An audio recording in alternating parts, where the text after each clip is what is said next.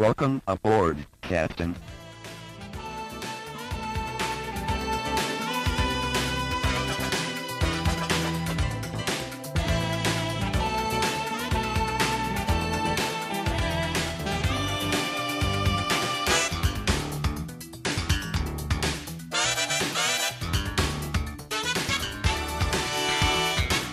Welcome back to Star Trek Minute, the semi-daily podcast where we analyze, discuss, and probe Star Trek IV: The Voyage Home, 1 minute at a time.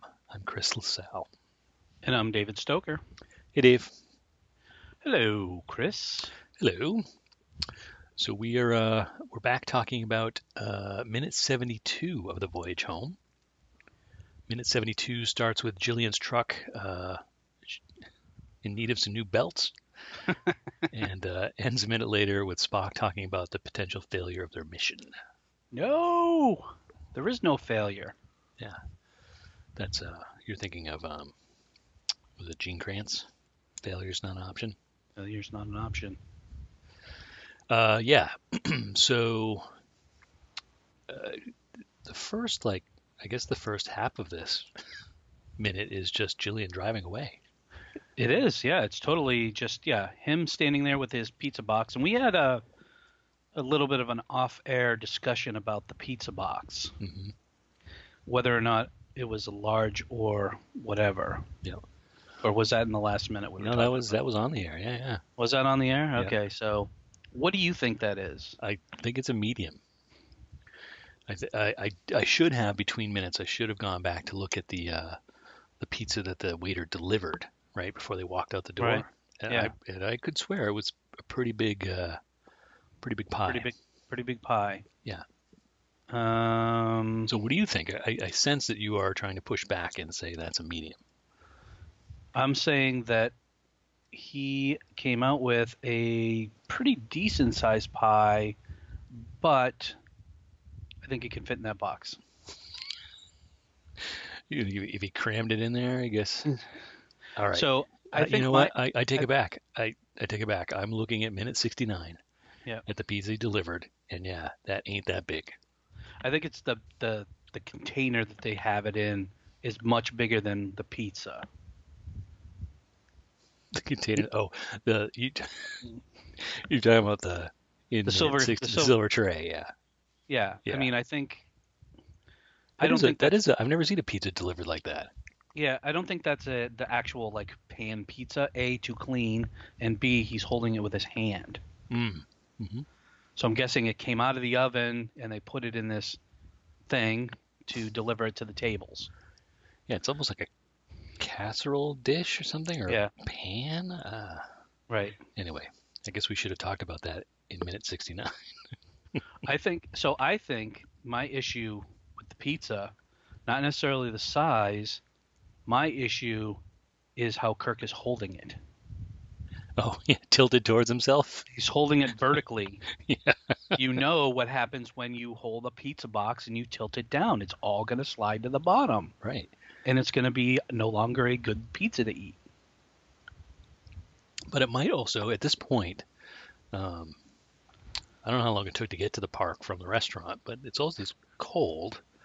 Pizza's going to be on the cold side, so it'll hold up a little better to vertical handling. But you're right, he doesn't know how to hold a pizza box. He doesn't know what he's doing. Yeah. But man, I love that he's got a pizza box and he's bringing it to the crew. Well, we hope he's bringing it to the crew. He could be putting it in captain's quarters and he's noshing on that later. It could have. You guys have those Klingon ration packs. Right. Well, he walks off screen, right, as Jillian drives away. He could have just easily walked over to the picnic table, sat down, and started eating. True, yeah. Yep. So I did mention this to you off air, that this minute answered a question I think I had raised in an earlier minute, because as she's driving away, we hear and see the transporter lights. Jillian, she at least sees the lights, right? She gets distracted by the lights and actually stops and looks out the window. Right. Very much like was it Ray in Close Encounters? Richard Dreyfuss's character, is it? Yeah. When I just picturing him looking out, when the alien stopped him at the railroad tracks. Yeah. He looked like Right, he got yes. sunburned, right? So do you think she only saw the lights, or did she hear the transporter? I know we've been debating the sound of the transporter a lot lately. So I'm wondering, because it almost looks like, like when you send something, like someone's looking at me. Like I feel like someone's looking at me, and you turn around and like someone's looking at you. Yeah. I almost feel like her view from second 15, 16, 17, 18, she has the look of like, what was, is someone, not necessarily was it, that she heard it or saw it, that she almost sensed it. Mm-hmm. So I wonder if the light and the sound was for our, I've been making the argument, like, is that for our benefit, or is that for, do they really see it? Yep. So I'm gonna guess that the light show happens, but I'm still not sure about the sound. Okay. I'm gonna give that to you in that, yes, she does not react at all to the lights. Yes. And it's, they're kind of, flashing at her, almost not strobing, not quite strobing, but it's still not a steady light either. So, but she doesn't react to it at all. She definitely, once it's over, seems to be like, Right. So I'll give you that, but those lights and sounds aren't there for the audience. That's happening. That's my take on it, which I forget where I've had the conversation now, if I've had it on the Facebook group or we had it here on the air, but how can you possibly be stealthy in a transporter if it's makes such a racket and lights everything up, right? You can never beam in behind, and surprise the enemy. Why do I sense a Star Trek Listener Federation poll going up? There's one already. Which one? There's one. What do you want to ask? Whether or not a person can see and hear the transporter. Is that already up? It's up there. It's up there? Did I not vote for that? You didn't vote, of all people? Yeah, folks, if you haven't already, you should get on the Facebook and join the Star Trek Minute Listener Federation along with Dave. And yeah, so often No, so the poll we put up was it is related. It's the name the best. Best worst transporter sound. See, I voted for that one. I'm talking about poll. Can you see and hear transporter sound light show? Yes or no? That's okay. Only response I want is a yes or no. Okay. We will put that out there then. And you're saying no. I'm saying no. I'm saying that it's a light show for our benefit.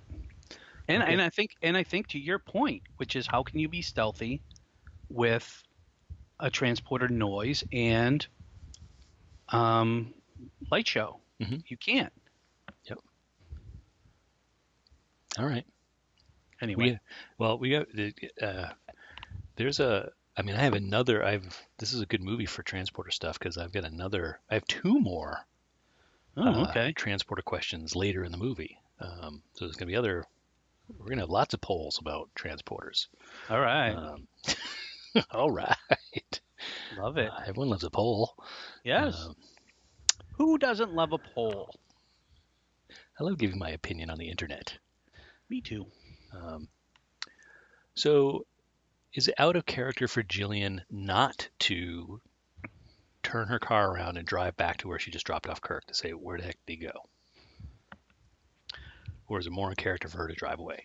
I think it's more in her character to drive away because she's been accepting of almost all this. Like, she's obviously the type of person that's going to pick up two strangers on the street who were just swimming in the whales, take one of them to dinner while leaving the other one in the park. She totally is the type of person that's just going to drive away. Okay. All right. I guess I I guess I agree. You guess you agree. I guess I agree. I don't know. I could see your. I mean, obviously, it's going to break the plot, right? If she turned around Yeah. and drove back over there, because chances are she'd Yeah. run into the ship with the truck. Right. Yeah. Although that would be, interesting to see from a special effects standpoint. Oh, that'd be cool. Um, so I sort of agree with you. That's the best I'm gonna give. Okay. So we're gonna agree to disagree again. Again. What do you So- think of the What do you think of the shot? She looks out the window and she sees the empty park. Yep. And once again, we see no indentations in the ground. That was a big point that we saw, that the landing gear from the Klingon crushed the can and made an indentation. Right. But here we see nothing. And there should be at least one other one, right? Shouldn't there? Yeah. I think it has at least 2 landing gear, Right. if not 3, but might just be Yes. 2. It kind of sits on its back legs.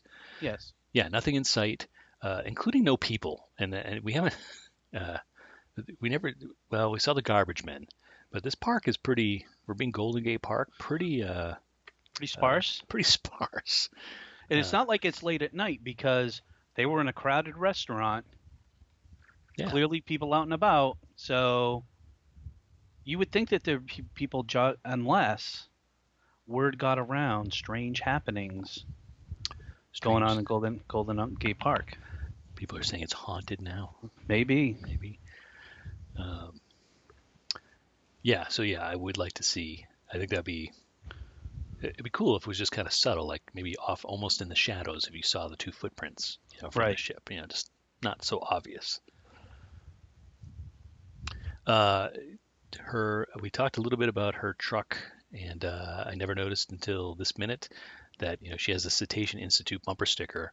Yes. But she also has the I Heart Whales in her back window, Yep. and her license plate is Whale Lover. Yes, as Whale Lover. Yeah. I had not noticed that before. I didn't know if I got a Yes. chance to. So she is a heart on her sleeve, as it were. Yeah. All right. Absolutely. So, cut to interior. And that's the Klingon transporter room, and that Kirk is walking out of. And is that the first time we've seen it in the movie? We've seen the what? I'm sorry. The transporter room. So Kirk is walking out of the transporter room right now. Yeah, I guess so. I guess it is the first time we see it. Yes. Anyway, not that it's of any not super remarkable. Just I'm like, I don't think we've seen that yet. I think we saw the Klingons transporting off the ship, Yeah, I don't think. but I don't think we actually saw them in the room. The other note I had was Scotty, as Kirk is talking to Spock, McCoy and Scotty are working on the whale tank, or getting ready to work on the whale tank. And McCoy just looks like he's observing. Yeah, so that was one of my big questions of this minute: is what is McCoy doing? Is he managing? Is he the manager? Yeah, he's supervising. He's just making sure, if Scotty gets hurt, he can call somebody, right? Right. At least he put goggles on. I'm surprised he put goggles on. He's not just standing, against the back wall with his arms crossed. So he's somewhat engaged. And I can't, I can't tell what Scotty's doing, but whatever he's holding up, it's not touching that wall, is it? So he must be. It must be zapping the wall or something and making. Well, I think they're prepping the wall for the plastic to come. Mm-hmm. I'm just what it reminds me of was in the original series when I forget the crewman who's taken over the Enterprise and he's locked himself in engineering. He's singing Danny Boy over the speakers and stuff. Oh, yeah. And Scotty spends a large amount of time in that episode with a phaser trying to cut a very specific shape out of the wall so they can reach in and get to the controls and override the door. And I'm just reminded of that. Here he is again, holding up some kind of Crazy phaser-like device. some cool space tool. Presumably he's just doing some welding. He's doing some space welding, even though that device is not making any contact with the wall. He's like, I don't care about welding. I love welding. I think I'm just still more fascinated that McCoy is just sitting there doing nothing. Wouldn't it be weirder though if you saw him, say, doing the welding? Or would it be? Would you buy it? I think I would buy it if he was doing something. But he's just like standing back and watching them. I mean, he is a surgeon. I mean, he can do things. He uses his hands. Well, maybe Right? they've only got one tool. Maybe they're taking turns. I guess. All right. So what do we got? So there's dialogue in this back half here. So Spock gives an update that the tank will be finished by morning. Kirk, again, in his panic, is cutting it closer than you know. What about Team 2? And Team 2 is Chekhov? Yeah. Chekhov and Yes, Uhura? Team 2. Yeah, Team 2 is him and Uhura and Chekhov, yes. Yeah. So no word since Beeman. And I do like in this minute where Kirk's like, "Oh, we had these two perfect whales right in our hands." It's very Shatner, very Kirk. Yeah. Some good Shatner acting there. Yes. Our mission. Yeah, Spock goes, in that event, if the whales get away, the probabilities that our mission would fail. And this is what you were talking about earlier, right? Yeah. So his next line, yes, will be what I was talking about last minute. Yes.